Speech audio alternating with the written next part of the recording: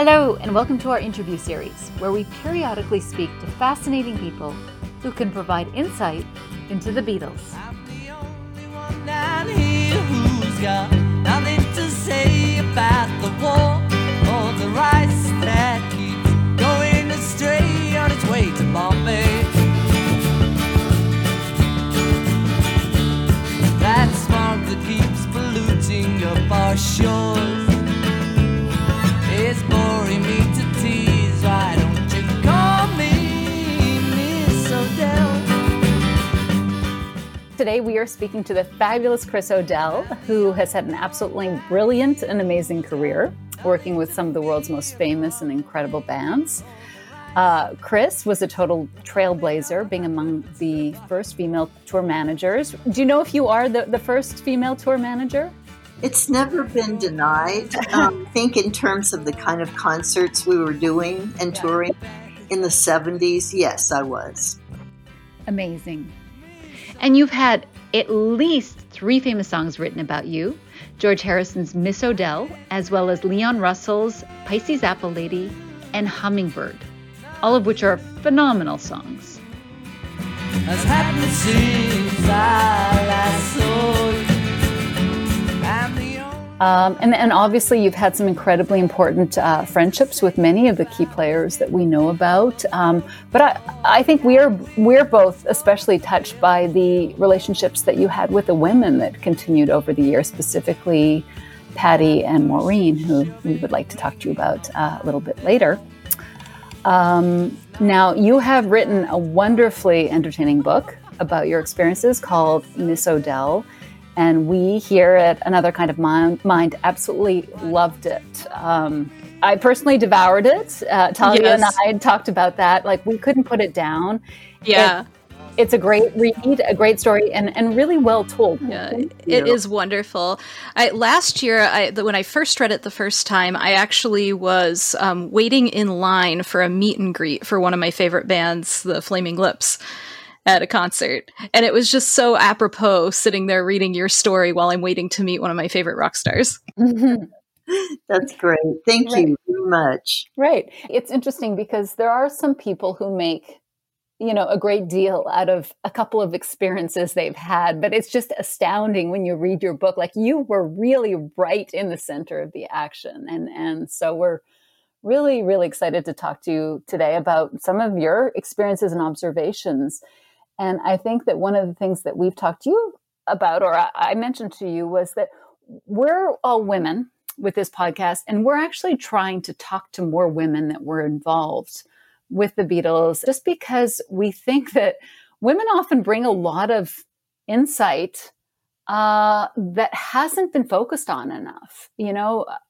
I know certainly that we have learned a lot from your book. We understand a lot more about George and Ringo through your book, but also through Patty's book, May Pang's book, Cynthia Lennon's books. Like, we find these incredibly insightful, and we think they haven't been given enough emphasis and focus in the Beatles fandom. And so we're trying to shine a light on all of them as well. Good for you. Thank you. Thank you. Completely. Great. Good. So I'm just going to kick it off sort of chronologically. Now, you had your lucky break through Derek Taylor. He to me, Derek Taylor is like the exact type of person I would imagine working at Apple. Like, brilliant, charming, kind of crazy, sometimes on LSD, like that kind of an amazing person. Can you talk to us a little bit about him? Yeah, I love Derek.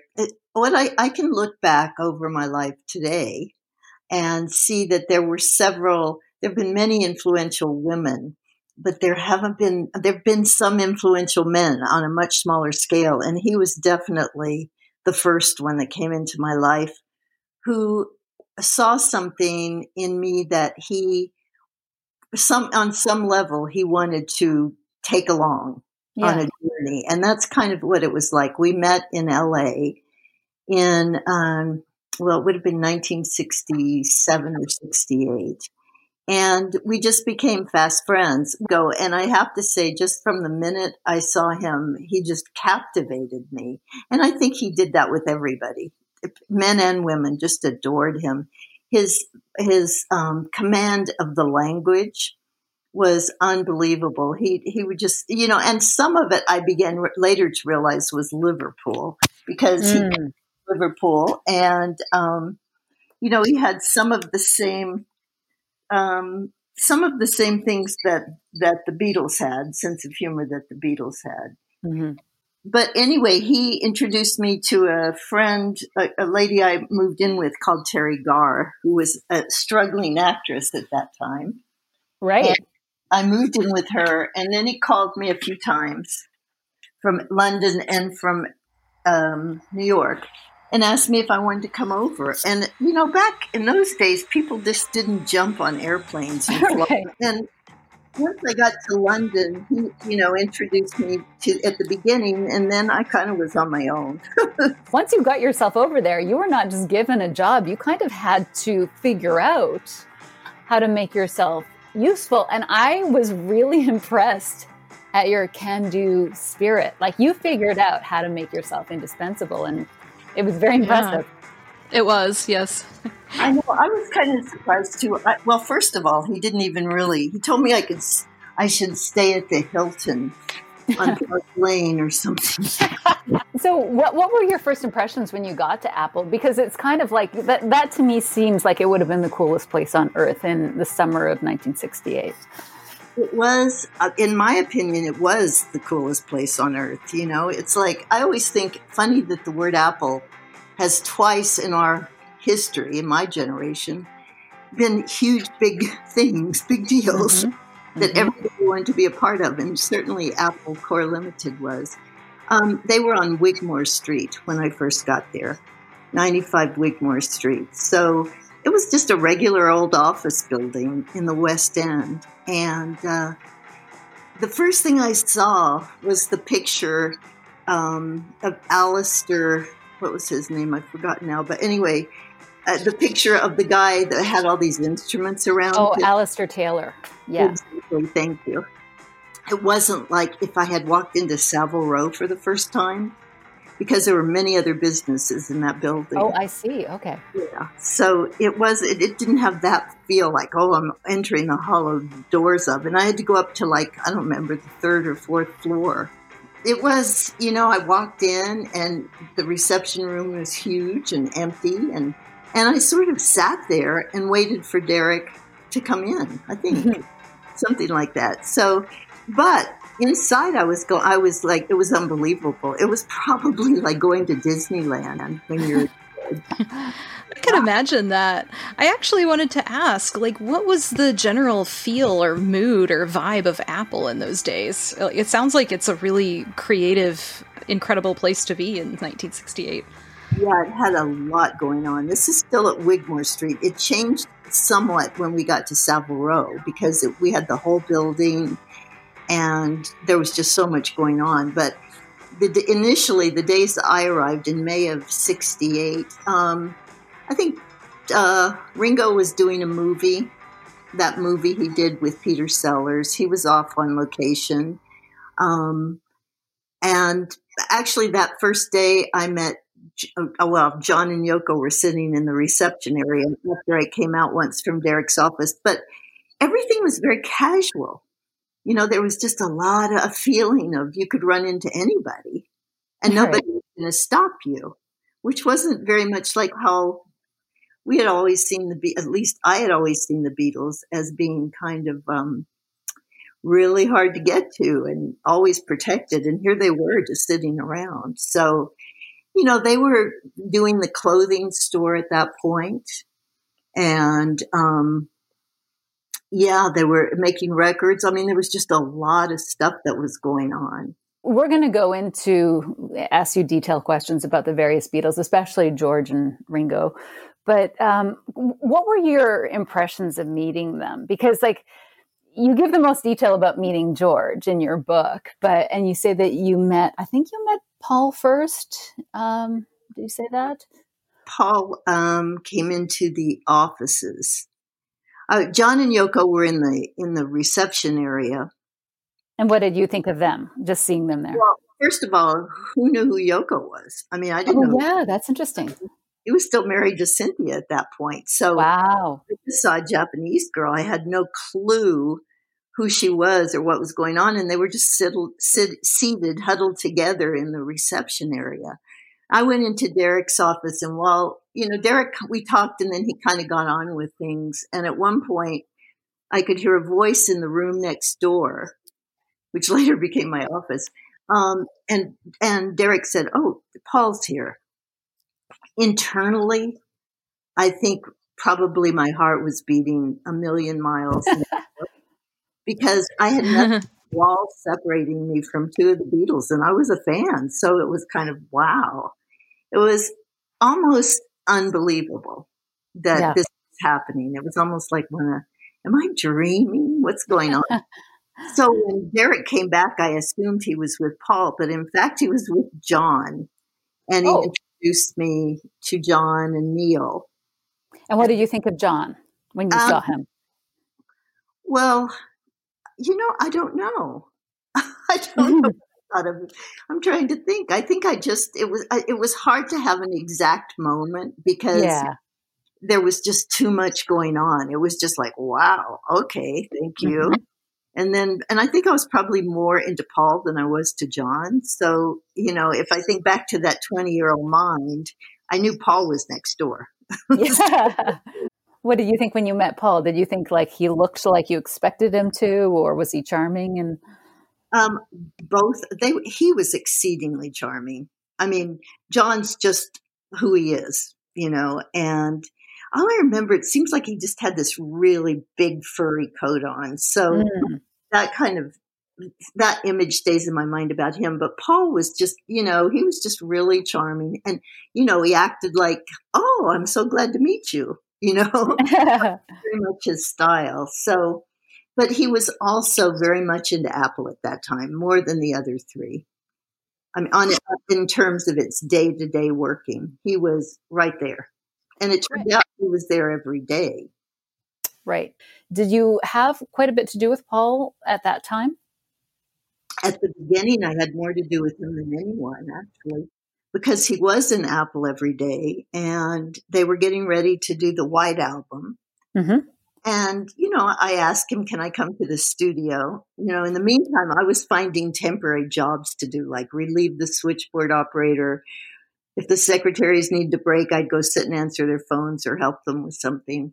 Yeah. So I was on permanent staff at that point. But somehow, I just got up the nerve and said, "Can I come to the studio?" And he said, "Oh." And also, by this time, he was saying to me every time he'd come in, "Are you still here? Are you looking for a job?"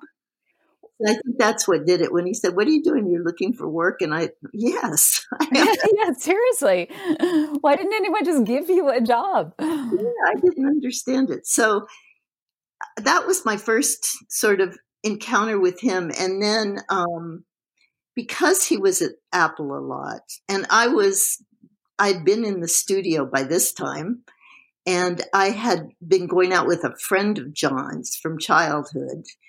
I'd met him at the studio, and we were just kind of going out. So we would go over to the studio a lot when the Beatles were recording. And then sometimes we'd go back to Paul's house. At that time, he was with Frankie Schwartz.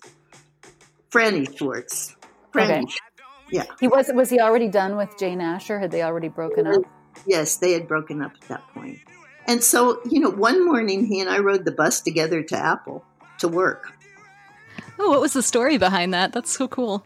Well, I went back after they were recording in Abbey Road, and I was with Pete Shotton. And Paul said, "Let's go back to our house." And John and Yoko were staying there at Paul's Cavendish Avenue house. So all six of us went back and stayed the night. Oh, wow. So I had to get up and go to work. So he and I took the bus. Oh, wow. That's interesting. So you mentioned in your book that he was dating Francie, but you thought that he wasn't that committed to the relationship, that it was just casual, I think. Well, absolutely. I spent a lot of time going over, because also I was living in her flat in Kings Road. So she was at Apple, and we were the only two Americans American girls there. So we became friendly. Through her, I would go over to Cavendish quite a lot. And one day I was over there and he just plain said it out loud. He just said, "What would you do if you wanted to get rid of somebody?" Oh, no. Oh, no. I'm like, really? I mean, do you want me to tell her? Is this what we're getting to? And by the time I was sent away to Ireland for my work permit, and when I came back, she was gone. So I guess he dealt with it. Well, we actually have we've done some other interviews with people who have just said that she was really persistent with him and that she was maybe convenient at the time. I never had any connection with her again. My memory of her was that, I didn't know anyone. So here was an American girl at Apple every day. She definitely came in and pushed her way in. Yeah.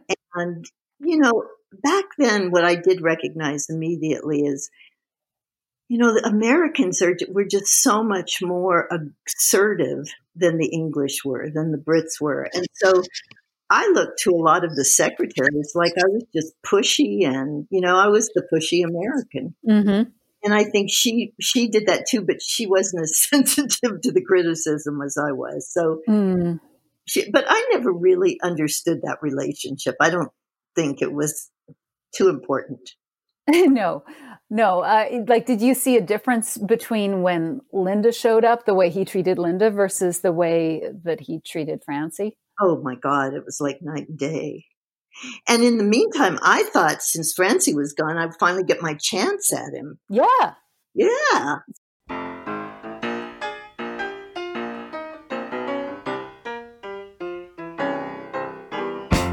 Get off your bottle, go down and see April. We know how to do, Lordy, when you tell her how bad it's been. You say you want to get away to the English countryside. But crying won't help you now, boy. Why don't you look how many tears you cry? We were actually curious, Chris, because so many books and impressions and memoirs don't really go into great detail about Paul and, their first impressions of him. And we were sort of curious about what was it that made you have that crush on him, other than the fact that he was a Beatle, other than the fact that he was famous. Like, what about him was so interesting? He thrived on what he was doing. He's very passionate about things. And so Apple, he was completely passionate about at that time. He's very charming. He's good looking. And he was just nice. He was just easy to get to. Let me put it that way. When you really sat down and looked at it, it was a lot easier to talk to Paul than it was to the others. He would listen, and he would, like one night we were out for dinner I was with my friend, Leslie Cavendish, who was the hairdresser for them. Mm-hmm. I was out with him and Paul and Francie at that time. And we came back to drop Paul off. We were in Leslie's Mini. We came to drop Paul off in front of Cavendish, and we sat there and talked for a really long time about things that I noticed that weren't happening at Apple, and changes. And he talked about what he wanted to happen, the vision he had. So that was kind of how he was. You could sit and have that kind of a conversation with him. In fact, what really amazed me is when he first showed up with Linda, it was at a James Taylor's recording session and at Trident Studios. And we were in the cafe, we were in a Chinese restaurant across the street, all of us having something to eat as a break. And he walked in with her, and I'm like, oh my God, this guy has the weirdest taste.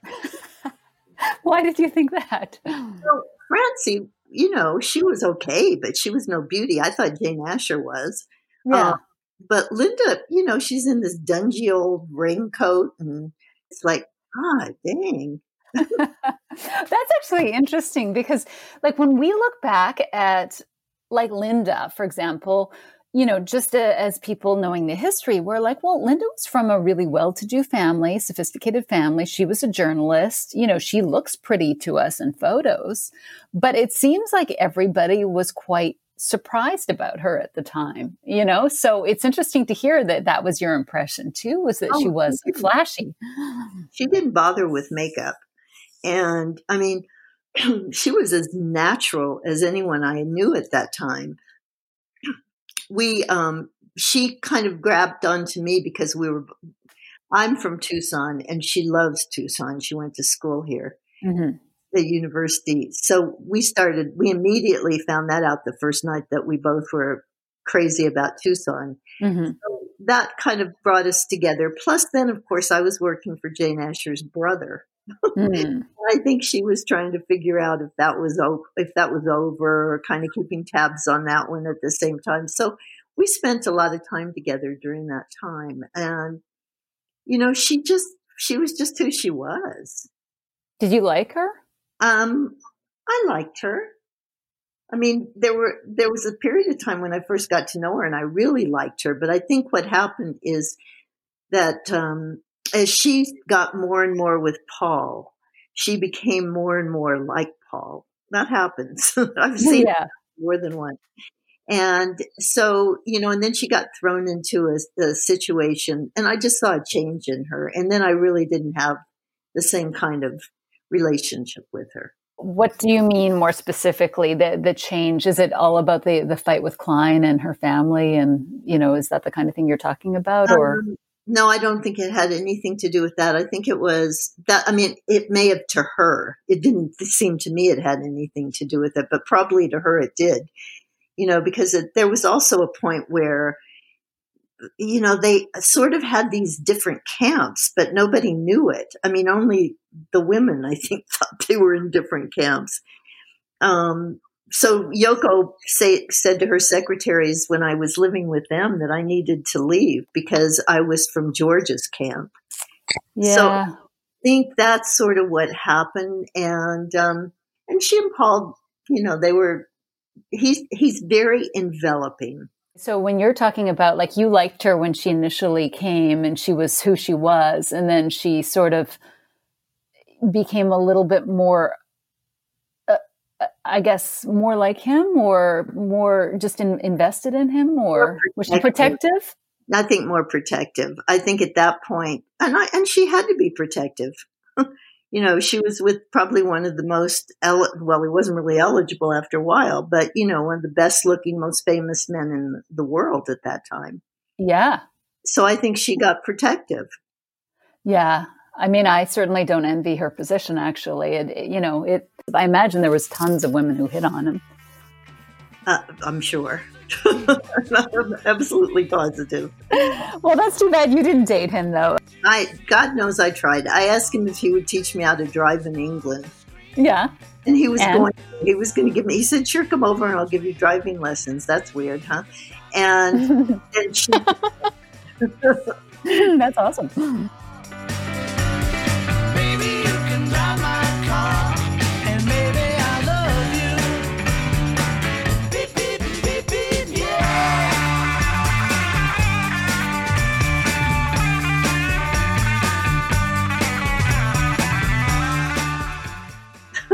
Was he flirtatious with you?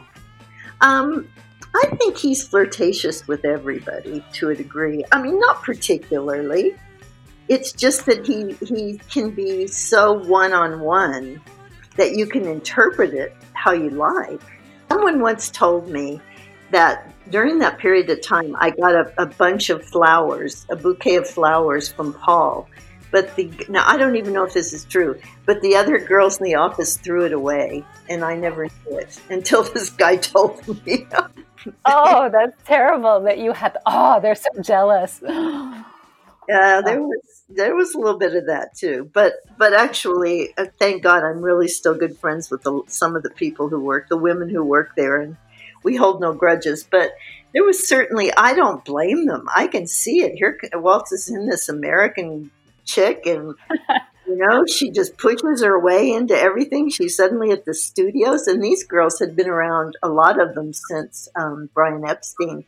Yeah. And they said we weren't even allowed to go to parties they were at. You came, I guess, when he was just breaking up with Jane. Was that big gossip then? when I first got there, a couple weeks or a week or so after I got there, and I had met Leslie, he took me to a party. I think it was at Dave Clark's house. So this was my first outing into the London social world of rock and roll. Well, that's pretty cool. It was pretty cool. And we went to Dave Clark's house, and Paul was there with Jane. I remember that. Now, when in the first month or so I was there. Okay, so you clearly did know Paul to some extent, maybe not as well as the others, but you did know him. I enjoyed him very much, and spent a lot of good time with him in the early days of my being there. And as I said, as he and Linda got more together, he moved, and then, of course, the Klein thing happened. He moved further away from Apple. Right. And so he seemed fairly crazy about Linda pretty quickly? I would say so. Yeah. I mean, I was still stunned for some of it. It was like, really? What is it with her? But you know what? They seem to have done really well together for a long time. Yeah. You know what's really interesting, Chris, is I find that, like, somebody like Linda, there are a lot of parallels between kind of what happened with you and your career and hers, where it's a woman from the States who goes over to England, who has that assertiveness. Of course, Linda was all around the world doing her photography, and she's kind of a trailblazer in her own way. The first woman to get a photograph on the cover of Rolling Stone, and her photos are amazing. And so it's interesting that at the time, people were a little bit boggled by, like, well, why is he going for this person? But in hindsight, when you look back, you sort of see, like, okay, I see it. She was another artistic, creative equal.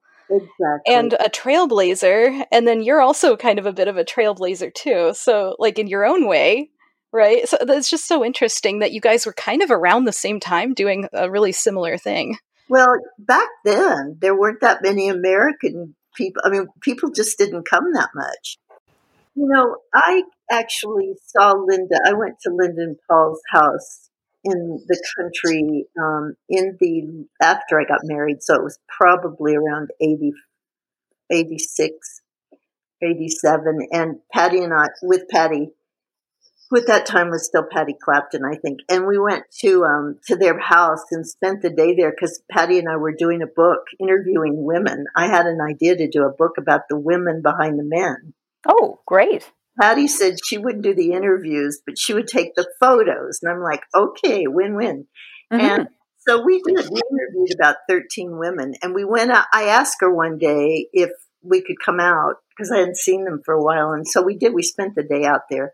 And we had a really nice time with them. And by that time, they had been, they had kind of were doing their own thing. They each had their own studio with their paintings and all the different things they were into. And just a really natural life in a lot of ways. They seem to have worked out a way of living beyond the fame, but each doing their own artistic thing. It's really interesting. He seems to be that way, though, in his marriages, maybe excluding the second one. But it seems like he's done the same in this one. I think he likes married life. Yeah, I think so. Yeah. He likes a partner. Yeah. So speaking of partners, so what was your impression of John and Yoko? I'm a little bit curious about what you thought of John individually and what your impressions of them as a couple. Once you got over the shock, I guess, of seeing John and Yoko. Well, I always liked John. I do like John a lot, in fact. But Yoko, at that time, they were just coming out as a couple. And so I got involved in that unsuspectingly by being places where they were being seen for the first time by the press. The Apple boutique opening show they had where the press came. And I just happened to be sitting at the table. Right. I was with Derek, and they all came and sat down there, and then we went to the opening of a play, and I went along with them to that, and it was all that was in the very, very beginning. She was frightening. I found her pretty frightening. I didn't warm up to her at all. I can't remember ever feeling kind of warmed up to her, and they were so involved in each other, and she had this this gallery show getting ready to do, and they just were so into themselves, and then they kind of left and went away and got, kind of did their own thing, and then they came back to Apple when we were on Savile Row and had the office downstairs at one point, which was the main office off the reception room. That was their office for a while. And he was always open and responsive and everything. She wasn't. She was just, she protected him. So, it made it hard to get to him in a way. Was that her job? Did he need protection, or was she just like Linda, protective, possessive of him? It's hard to say. I mean, she may have felt he needed that protection. I didn't think he was the kind of guy that did. I thought John could certainly take care of himself. I mean, he was from Liverpool. He knew how to do that. He's smart as hell. And, but so I don't know. I didn't get inside enough to really understand that. But later, when he was with May Pang, and we were all in LA at one time, then we did spend a lot of time together. And, everybody called it his lost weekend or something, but actually he was very focused. He was working. I mean, there were drugs, but he wasn't drinking very much. I don't even know if he was doing drugs back then. He was just really focused on getting Harry Nilsson's album done. Yeah. And I know before that he went a little crazy, but I found him. I mean, the Liverpool sense of humor can bite. And they all could do that. John was particularly good at it because he just was that kind of a person and he was so smart. Yeah, it's interesting because, we read May Pang's book and she makes the point that Yoko and John were really good at crafting narratives, and so we know that part of The Long Weekend was, what we know about it was crafted afterwards as sort of like, well, we're going to spin it this way. But it sounds like when we delve into the interviews from the time, the contemporaneous information, that it was very positive in some ways. I thought there was some really good times we had during that time. And I lived at the beach house with them in Santa Monica almost the whole time they were there. But, John was relaxed. I mean, he would lay in they were right on the beach, but there was a kind of enclosed yard, and he would lay out in the sun and, he just seemed very relaxed and, I don't know. I just saw a different side of him at that time. I always hear that from people who are around him at the time, that he was happier. Did you get the impression that he was happy during that time? I think, I got the impression he was happy. And then I went to their place in New York that they had, and he seemed really happy. I mean, he seemed to be enjoying himself. However, Yoko, now you have to realize that I get some of my information through May. Yes. It depends on who you're talking to. Yeah. I love May, and it's her perspective. But, I think that, and I do know this from the beach house, that Yoko was constantly on the phone, constantly keeping in touch. Right. And we know that she asked Paul to get in touch, right, with John and to pass on some messages to John. Well, Paul did come to the beach house one day. What was that like? True. I think all of us sort of, the other, John and Ringo and Paul went off sort of by themselves. And Linda went with them, of course. And I don't remember if May did, but they just everybody just kind of went off and did their own thing. And they sat around because it had been a pretty difficult time for them. It was after the Apple stuff. And so it was a big deal for Paul to be coming out. And I think they were really, I don't know, my impression was everybody was kind of excited about the idea of them sitting down together. Well, actually, that leads me to another question, because we're going through the breakup. We call it our breakup series, and we're sort of deconstructing because we think there was a lot of narratives that were created in the immediate aftermath of the breakup that remain today that are not necessarily true. So we're trying to go back and reconstruct timelines and look at contemporaneous interviews before some of the spin happened in the early 70s. Part of our hypothesis is the breakup of the Beatles partly had to do with the breakdown of their partnership.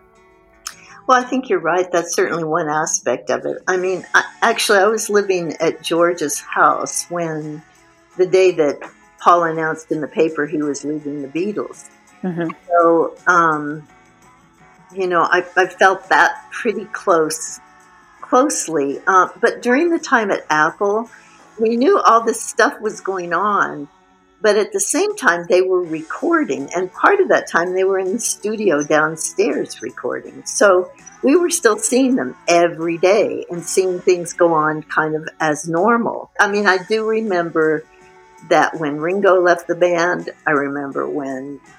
But that was a big deal? Oh, that was the first one to leave the band. Yeah. And that was like a serious thing. People did take it seriously. They went and Paul went and talked him out of it. Yeah. And then when I was there, John quit the band. And then Paul went and talked him out of it.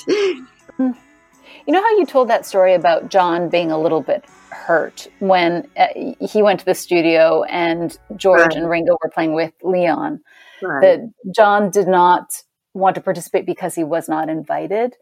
When we look at some of John's behavior from 68, 69, John seems a little hurt by Paul. And we're not quite sure why, but we think that Paul seems to have hurt John in some ways. I think it's important to remember that during some of that time, John was doing heroin. And, I think that had to affect the way he thought. And, of course, the way he was acting. So there was a lot of, there's insecurity in any group of people. Yeah. There's always insecurity. Ringo says it out loud, that he thought he wasn't good enough to play with them, a good enough drummer. And he didn't write songs. George wrote songs, but he couldn't get them on the album. So Patty in your book makes this point that Paul's quit the Beatles and yet he talked everyone else into coming back. But when we look at the history of it, John did say that he wanted to quit the Beatles in September of 69. He makes this divorce statement. Right. And it seems like Paul did take John seriously. We think when we are looking back at the history, we think that John may have been a power play. He may not have been as serious as potentially Paul took him, just based on some other interviews that he gives later where he seems to be hedging. But the fact that George is very surprised by Paul's announcement, or it seems to be taken off guard, suggests to me anyways that maybe George didn't take John as seriously, that if George was still thinking there was a Beatles at that time, that maybe Paul took John too seriously in quitting the Beatles. Well, I remember the day that happened, that it came out that John said he wanted to divorce, because I believe it came out in the newspapers then. And I remember that day, and everybody was in a tizzy. John's quitting the Beatles. But the idea was we just need to go talk to him and get it sorted out. It was that kind of thing. Oh, that's interesting. And, at that point, there was still a lot of Beatles support around. There was still Peter Brown, Neil Aspinall, all the people who had been there, Mal Evans. When Paul quit, there wasn't that same thing there. There wasn't that huge Apple organization anymore. There was the whole split up with the Klein thing. And I personally think that Paul just got tired of it. Yeah. In your book, you mentioned that once Paul does announce that George gets into a bit of a funk. I think, yes, the newspaper spread all over the kitchen table when I came in, and it was a long table. And then shortly thereafter, John came over. And as I said in the book, it was the first time I'd ever seen John without Yoko. Yeah, and what did that say to you, the fact that he came over and spoke with George on his own? It was serious. And it was between them, that it didn't involve anyone else.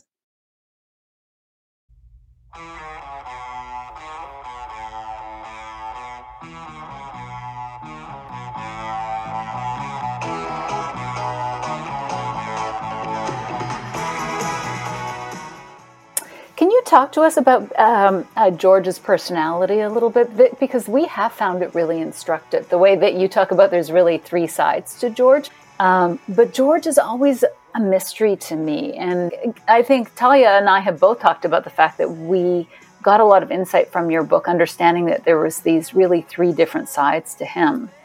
Could you talk to us a little bit about that? Sure.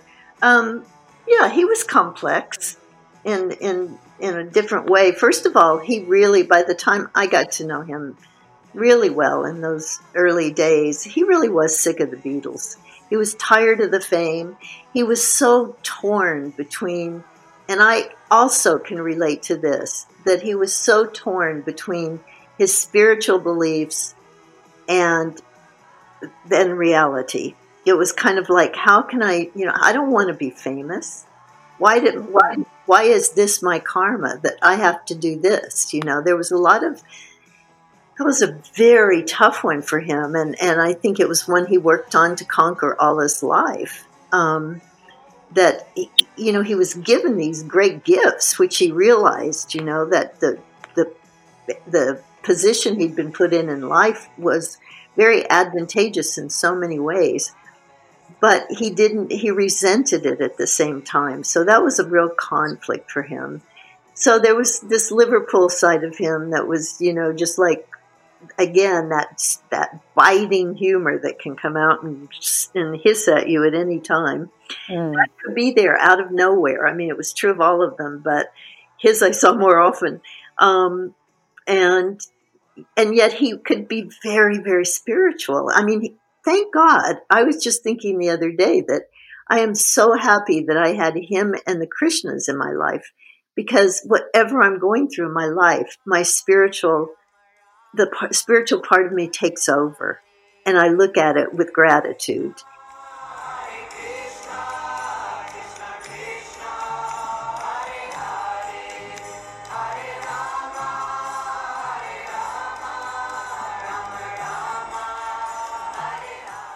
I mean, he had a huge impact on me. I was young enough that it would have happened. And so I think for him, that was the hard part, the struggle in life. He also was really flirtatious and cheated a lot. And that was a hard one to look at, I mean, and the thing is, he would come across as though he didn't care that something had happened, like when he and Patty divorced. It hurt. I think it bothered me more than it did him. It came across like, well, okay, that's what happened.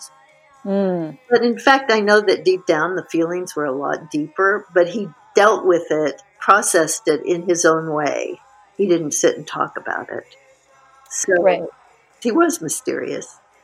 So there seems to, you mentioned there's three sides to him. There's sort of the fun, the George that will drink and, party and that is fun. And then there's this other side that was a little bit more judgmental, or I don't know what to call that one, bitter side.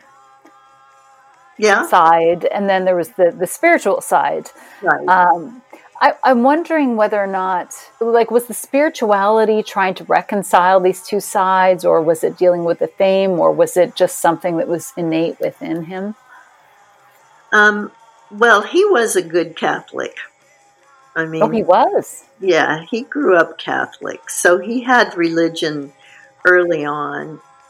I never met it. I met his father more than a few times, but I knew Harry pretty well, but I didn't know his mother, but I think his mother had a lot of impact on who he was. And so he came into it with a lot of spiritual beliefs. Plus, he got involved with the Beatles. He was pretty young. I mean, he was the youngest one. Yep. And I think that, if we'd been thrown into it at 17 or 18, however old it was, by the time he started really getting into being part of the Beatles, when they started getting big, it was hard that's pretty weird to have happened to you at that time. I think he felt trapped in a lot of ways, trapped by his own karma. I do remember listening to an interview with him later in life, and he did mention there was a duality to it for him, where he accepted that it really opened a lot of doors for him and was a vehicle towards great things that he really appreciated, but he also had a really hard time dealing with the crowds of people, being an introvert and dealing with the attention and the fame that maybe he didn't always want all the time. Yeah, it was, when he was fun, though, he was really fun. I mean, he could play like the rest of us, and, we could stay up all night and have a ball. A lot of it involved drugs and alcohol. So when he took that out of his life, then he wasn't so much fun anymore. And then he became a little bit too serious for the likes of us, particularly.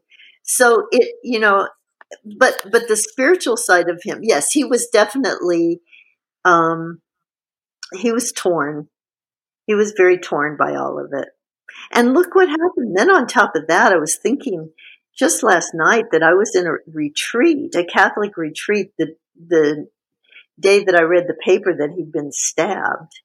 Oh my God. I was like, wow, this is just so weird that would happen to him. Yes. And what probably really actually killed him in the end. So, oh my God, your portrayal of George is really interesting. He's in one way very sexy and likable and enjoyable in the book. You sort of get the sense that he was a good friend and a great person to have in your life. But part of me, because I liked Patty so much in your book, did not like George. Because funny. I felt like he wasn't frankly great to her. No, I don't think he's been frankly great to anyone in a marriage. In the two marriages he's had, I think one lasted longer, but I think that it was. When I say he was like a brother, I really mean that. I mean, he felt like a brother to me. And he felt like a sister. So when they went through that, I was pissed off. I was mad at Eric. To me, he was the problem more than. Oh, really? Yeah. Oh, I was mad. But okay, so can we just talk about this for a second? Because, George is having issues with Patty, like from basically the time that you came onto the scene. This is something that Talia and I discussed. Is we thought, like, was their relationship even sort of there by the time you first met them?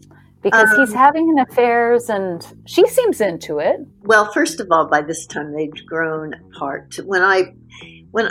First of all, can you imagine your husband bringing home a woman and saying she's going to live with us? That's what happened to Patty and me. Yeah. I didn't know. I assumed, I'd met her, but I didn't know her. Right. I assumed that he had set this all up with her, and he might have given her a call, but she wasn't prepared for it. I'll put it that way. Oh, my goodness. And in a way, it was a wonderful thing because by that time things were beginning to break down for them. Yeah. And so it gave her, he had Terry Doran to kind of take away attention from where he was at, and she had me. So it kind of made it a little bit easier. But, I think there was a period of time, as I have heard from Patty, that they were really, really close and deeply in love. And I think they just grew apart. She loved and still does to socialize. That was never his thing. We would have to beg him to go out into London to go for dinner and meet people. He just hated that. He fed off of it. So some of those things were coming up, and I think at that point they probably had gone as far as they could go. Yes. Yeah, that was the sort of sense that we got. That's why I jumped on the fact that you said that you were angry with Eric, because it seemed like Patty and George just had differences. And also, I was really angry. This is just me personally reading it. I was so angry at George for his announcement to Ringo and Maureen, and in front of Patty, that he was in love with Maureen. That wasn't very nice. That was bad. I can't agree more. That was bad. And God knows why. It put everybody in the most difficult position, and who knows why. We wondered about that, whether or not that was him getting back at Patty, or some passive aggressive thing at Ringo, or... In Patty's book, which I also read kind of in tandem with yours, Eric said to George, "Hey man, I love your wife. I'm in love with your wife," at a party. And George was really upset by that in the moment and was like, "Well, are you going to go home with him or me?" And Patty chooses George. So it's just kind of interesting that a little while later, he chooses to kind of drop the bomb on Ringo and Patty, like in the exact same fashion that Eric did to him some years earlier. There was a little bit of time between that because I was there for all of it. And and the reason, well, I was angry at Eric because I thought he would like me. That's why he kept coming over, I thought. No, actually, I was mad at him because I liked them together. They were my family to a degree. So I was mad at him for that. And honestly, things were so messed up back then. People were with people they shouldn't have been with. Everybody was like going crazy. It was almost like someone had, like they'd broken out somehow. But this is the way I always said it, that back in those days, they'd been so protected and they were so enclosed by this group of trusted people, friends and trusted people, that they didn't want to venture too far because it might get them in trouble. In other words, they stayed with what they knew. Right. It was very incestuous. Yeah. And I think that's what happened then. But we weren't smart enough or old enough to kind of go, what the hell are we doing? You know? The Maureen-George relationship is interesting. I mean, you know, you actually bring Maureen to life in a really interesting way. I loved Maureen. I thought she was great. But she was scary, too. Why was she scary? Oh, before you got to know, because she's got that Liverpool way about her. She would just, you know, she'd tell you the truth. She and John were alike in that respect. So, you know, that can be a little off-putting when you first meet people. But yes. In fact, in the end, I loved it. And she was such a good friend. Yeah, she sounds I really liked Maureen reading your book. I don't know, did they just go through a period where they felt like they, you know, because you make it clear that Maureen maintains that Ringo was the love of her life. But I guess she had this period where they were under some spell or something. I think if you really look at the history during that period of time, I always said that, who was it that said, if you can remember the 60s, you weren't there? Uh-huh. Well, I don't buy that. I remember the 60s. If you can remember the 70s, you weren't there. Oh. She don't lie, she don't lie, she don't lie. Cocaine. Seems like the 70s are way more out of control. Way more out of control. I mean, when I went to London and came into that crowd, I did see that they were doing speed, like they had tablets of speed, and they were smoking pot and they were drinking, and the Beatles had played with LSD, but that was it. That was I mean, they may have done more, but that was all that I saw in that whole group. Really, that was prominent. But by the 70s, then we got cocaine and, you know, different kind of pills and all this stuff going on. And it just changed everything completely. And I think that had a lot to do with a lot of the problems that happened in the marriages during that time.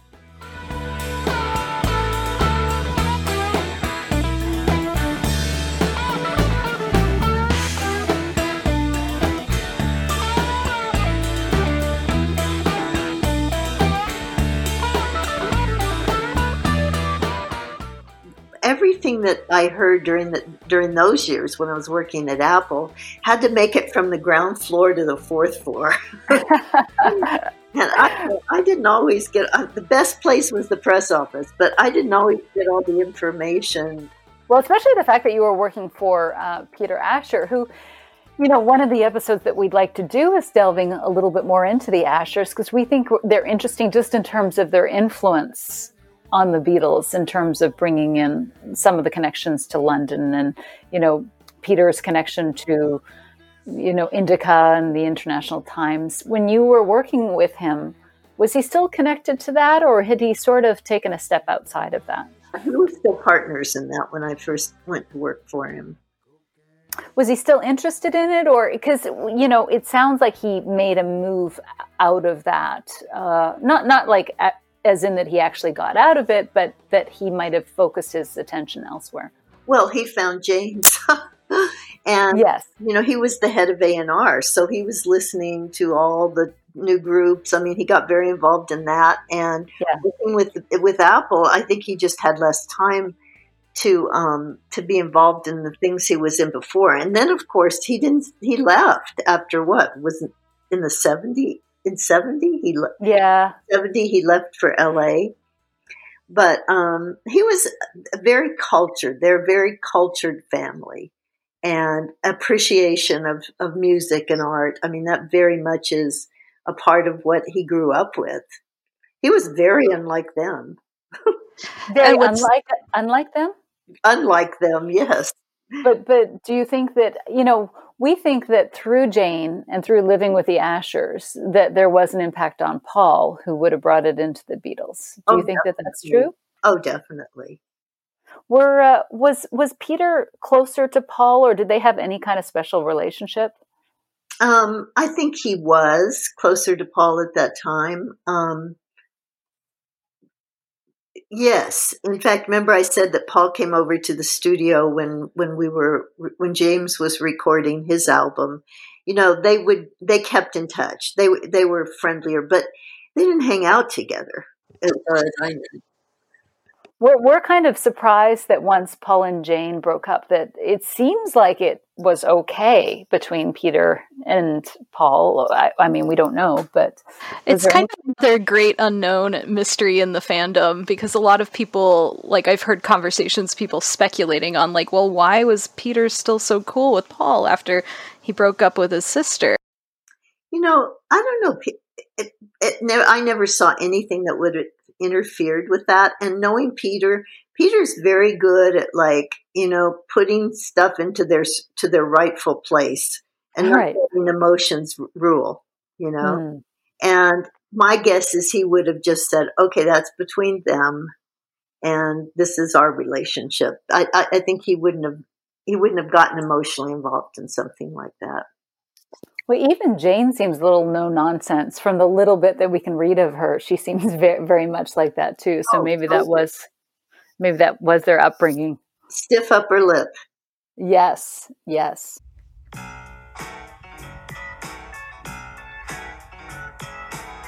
I was a little boy, way back home in Liverpool,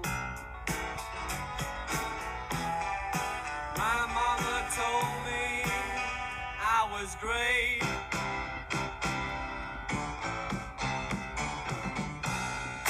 Then when I was a teenager, I knew that I had got something going. All my friends told me I was great. Could you talk to us a little bit about Ringo? Because you obviously, developed a more intimate or a deeper knowledge of Ringo in the 70s, and loved your take of him. He was so funny. I mean, he really was sweet. You know what I mean? He was nice, and he was another, the first time we really talked, I think I wrote about it in the book and said it was at Patty's birthday party at Friar Park when they all came before we had furniture there. And he sat talking to me on the floor because there were no seats.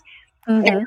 And was talking about Leon, which to me at that point was, that was the dearest subject he could have talked about. Mm-hmm. And he just was so nice. The way he talked, and it was easy to be with him. He was kind of just an easy guy. And of course, Maureen, that was the time that Maureen was like, we have to go. Oh, yeah. And then called Patty the next day and said, who's that girl? Right. In fact, we became really like friends. And I think in the turmoil of everything that was going on during that period of time with George and Maureen and Patty and Eric and everything, it was almost at that point, I think people were just looking for some sort of comfort, and the most comfortable places were with the people you knew. So when he came to the States to spend some time in LA, I was real comfortable for him to be with. And, we had a relationship. I would say it wasn't anything of great import, but it was important in terms of what people bring into your life, but it was nothing that, I hope that came across, that this was just bad timing and wrong people, Yeah. I mean, I certainly didn't blame you. I thought, that you were a very good friend to Maureen and felt guilty, but in some ways, I totally understood why you guys would have gotten together. There was, she was involved in something else. She told you to take care of Ringo. Yeah. We did have a really good time together. And, I don't see him anymore really too much. But, yeah, for many years we've gone through a lot together as friends. I'll put it that way. Were Ringo and George really good friends? They were good friends. They were probably closer than any of they were the two closest probably. And the interesting thing is like the Paul John relationship too. I mean, they definitely did not seem especially close in the 70s, but you hear them when, we've looked in detail at all of their interviews, and Paul and John talk about each other constantly in the 70s.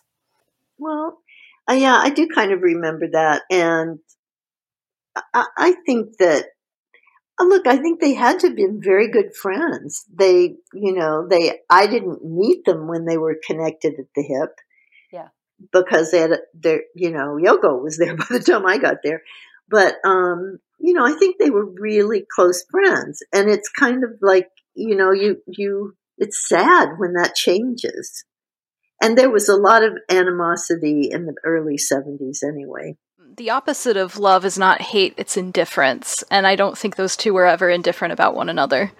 No, I don't think so. Indifference hurts. Yes. Really hurts.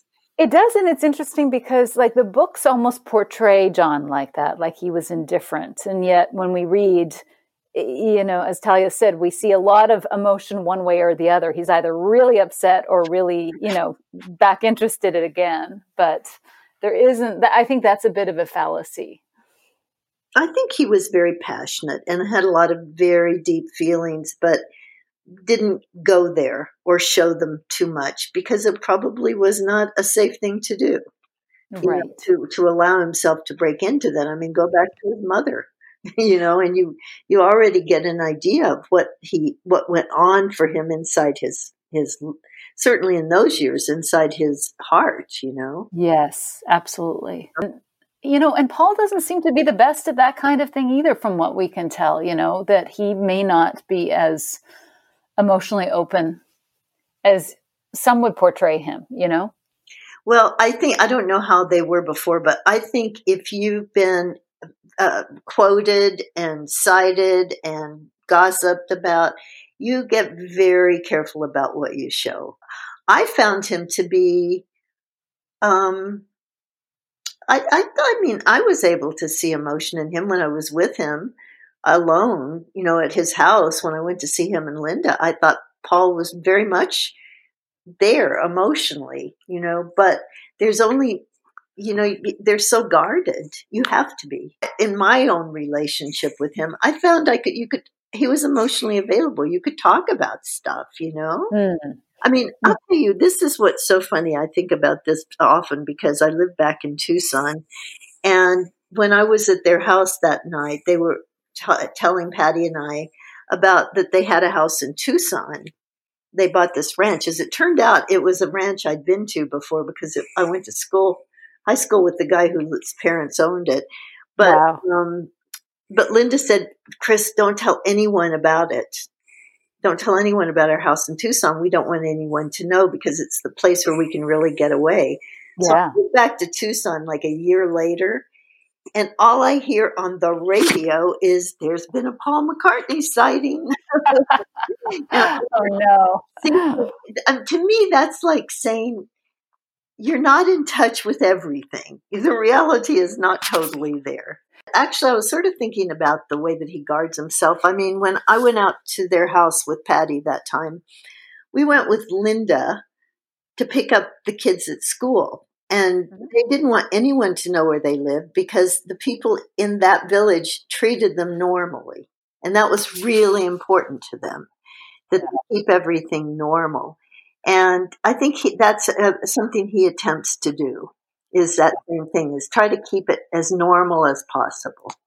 When I went to their house that day, I had invited them to my wedding, which had happened probably months before that. I can't remember if I had my son by then. And I married an English aristocrat, and we got married where his family lived. His mother lived at Leeds Castle. And I thought, well, I'm just going to invite them. I invited Phil and Barbara. They came. And Derek and Paul and Linda. And I never heard from them. But when I got there that day, Linda said, "Oh, Chris, I know we got your wedding invitation, but, we just don't go in for all that kind of Duke and Duchess stuff." And I went, that aristocratic stuff. And I went, "Oh, okay." But then, since then, he's become Sir. And I just saw a picture today in something with her and Paul and Princess Diana, which had to have been from around the same time. And I went, "Really? Okay." Right. Okay. Well, they're full of shit sometimes. But it's unfortunate that they didn't at least get back to you. I thought that was very sweet that you invited them. Yes. And it's so nice how, again, you make Patty out to be really quite lovely in the book. Like, she just seems like a genuinely delightful person. The person that actually comes out probably the worst in your book is Eric Clapton. That's what everybody says. I tell you, I hear that all the time, and I think, oh, shoot. Well, okay. I didn't really mean to go after him, but to be honest, he wasn't a very nice person. He's probably fine. No. I've not seen him since he's been fine. Yeah, I mean, and the thing is, you don't make him out to be a terrible person. You make him out to be possessive of Patty, and you're defensive of her. Like, we laughed at when you were driving out and gave him the finger, Oh. We're like, good for you. Oh, that was my happy moment. We kind of felt like that too. Good. Male rock stars in the 60s and 70s were never told no about anything. Nobody pushed back. And this egotistical person who was used to getting his way got told. And I just, the salty side of me was like, yes. Yeah, I mean, here's the thing about him is, I was telling Talia that in some ways, okay, so Eric comes off as a little bit of a brat and possessive of Patty. Patty and Eric had a passionate relationship. Yeah. If anything, it was probably drugs and alcohol that really hurt that marriage more than anything. But it was a more passionate, that's for sure, more passionate. But Patty and George had a soul connection. I could That's nice. And she felt. And I think, before he died, he went to visit her and see if she was okay and everything. And there was a soul connection there. That's very sweet. I don't think that was true with Eric. Yeah. The soul was there. Just my opinion. Yeah. Well, you know what? You observed it. You certainly were there and have the right to actually have an opinion, unlike a lot of people, so we respect your observations. But it's interesting that in some ways the indifference is hard, but I get, and that did come through, that Patty and George did have this kind of underlying love. But just as a reader who liked Patty, I was kind of like, come on, George.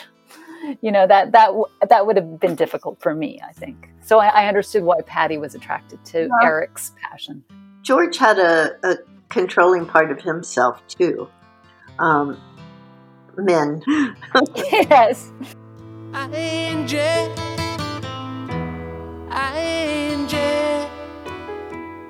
When will those clouds all disappear? Okay, so we've got a question. You work for both the Stones and the Beatles. How would you define sort of the what to call the vibe of the different groups. I mean, I do get a sense when you're reading, but could you talk about that? It was like night and day.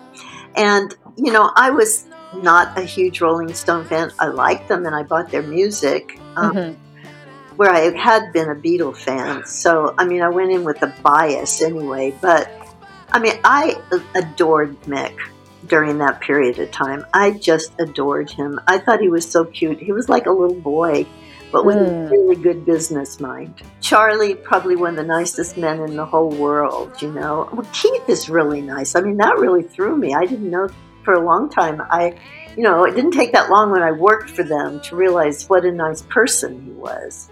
Well, actually, in my opinion, Keith comes off better in your book than Mick does. Because he's more down to earth.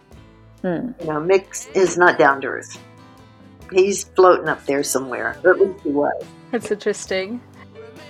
Did the Beatles, and like you talk about there being a little bit of competition with, you tell that story about Keith commenting about a Rolling Stone comment about George.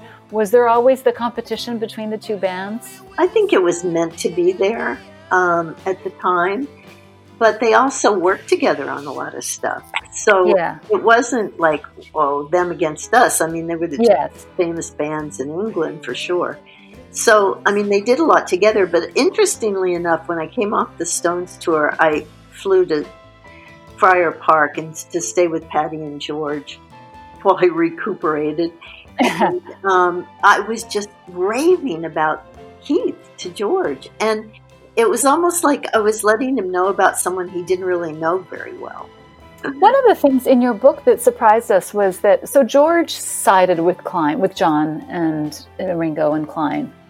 But, you know, when you were talking about Klein cleaning house, George was a little bit defiant of Klein. And we were surprised because that was early days of his relationship with Klein, that already he seemed to be chafing a little bit in your book.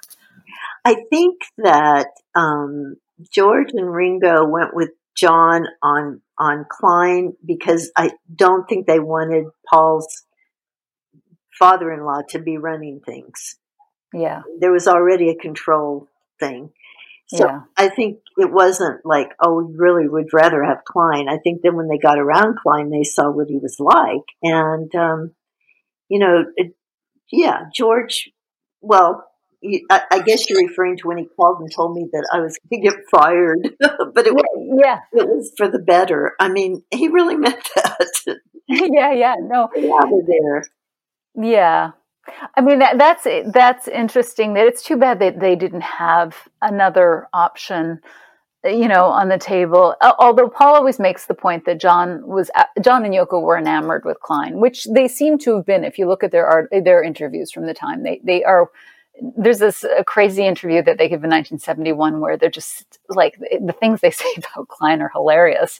They think he's like brilliant and an orphan and genius, and like they couldn't be bigger fans, before getting into a lawsuit with him a year later. Yeah, well, they were more New York. Just to continue with the line of questions about Klein, in the books. This is the issue with the books. They're all told most of them are written by journalists, like ex-Rolling Stone journalists, and they seem to be obsessed with, the alpha in the group. And we kind of look at the Beatles and think it's very fluid. They all had strong personalities. They all, had roles within the Beatles. But they always make the point that, well, John was the clear alpha and the other two were just following him. And the way that you've talked about it is, a little bit different, that Paul was already too controlling and they didn't want his father-in-law. That makes sense to me. That makes the most sense to me because at that point, then it meant he was in charge of everything. He had total control over it in a way. So they didn't want that. I mean, I think that's the only reason they went with Klein, to be honest. But the books kind of portray John as being this great leader and alpha in charge of everything in 68 and 69. And we just don't, we've seen the videos and the film footage of Let It Be and Get Back. And yeah, I don't have that impression. You didn't have that impression? That doesn't strike me as a truism for what I witnessed. Right.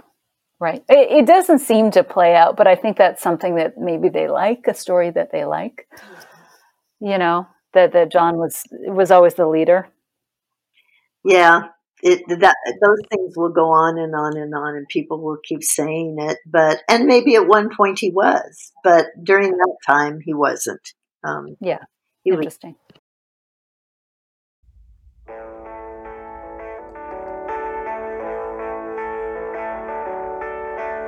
I've got a feeling deep inside. Oh yeah, that's right. I do love that you got to go on the roof and watch them play the rooftop concert. Now, that was fun. Yeah, were you amazed at how good they were when they were on the roof? Actually, I was sort of distracted by just the whole thing because there were people down on the street. I was more interested in what people were thinking. I had this. They were going to go on the roof, and everyone in London was going to hear them. And in fact, you could only hear them for probably maybe 2 blocks. Yeah, because they had these little amps. So I was kind of busy watching everybody on the street, starting to look up, like, where's it coming from? Oh, yeah. You know, but actually, considering how cold it was, it is amazing how well they did. It was freezing. Oh, it looks freezing. When you look at it, it just looks painful. Yeah. But they sound pretty amazing, actually. Yeah, they do. It's a miracle. Yeah, they were still a kickin' live band, which, like, I can see why Paul was sort of pushing for them to go back to that. Yep. They were amazing. No more. You fortunately got to experience them, and so thank you so much for the time. We loved it. We will, want to encourage everybody to read your book. When the book was coming out, they changed. A new editor came in, publisher came in the publishing company, and wanted to change the title or add to the title because they didn't feel Miss O'Dell was enough, which was probably true. And so they added my long days and long nights with the Beatles, the Stones, Bob Dylan, and Eric Clapton. And I said, you have to add, and the women they loved. Because I did not want it to be that way. I thought the women were as important as the men in that. Yeah, absolutely. And I'm sad that you didn't get to do the book of the women interviews. Well, I still have them. Oh, good. Treasure. Good. I hope you put it out. We'll see. I don't know. I just look at it. That would be amazing. Really and truly, the women were the heart of your book. It was the relationship with Patty and with Maureen that, to me, really stand out. But those are the real relationships. It's hard to have that kind of a relationship with a guy where you're hanging out with them. I mean, I hung out with them, but probably because I was with the women, Yeah. So it was such a pleasure to converse with you. It was so much fun, and I really appreciate your time with us, Chris. It was amazing. Well, sometimes I get impatient, but she cooled me without weight, and she comes so sweet and softly, my hummingbird. Had you heard that I thought my life had ended, and I find that it's just begun, 'cause she gets me where I live, I give her all I have to give. I'm talking about that hummingbird. She's little and I love her too much for words to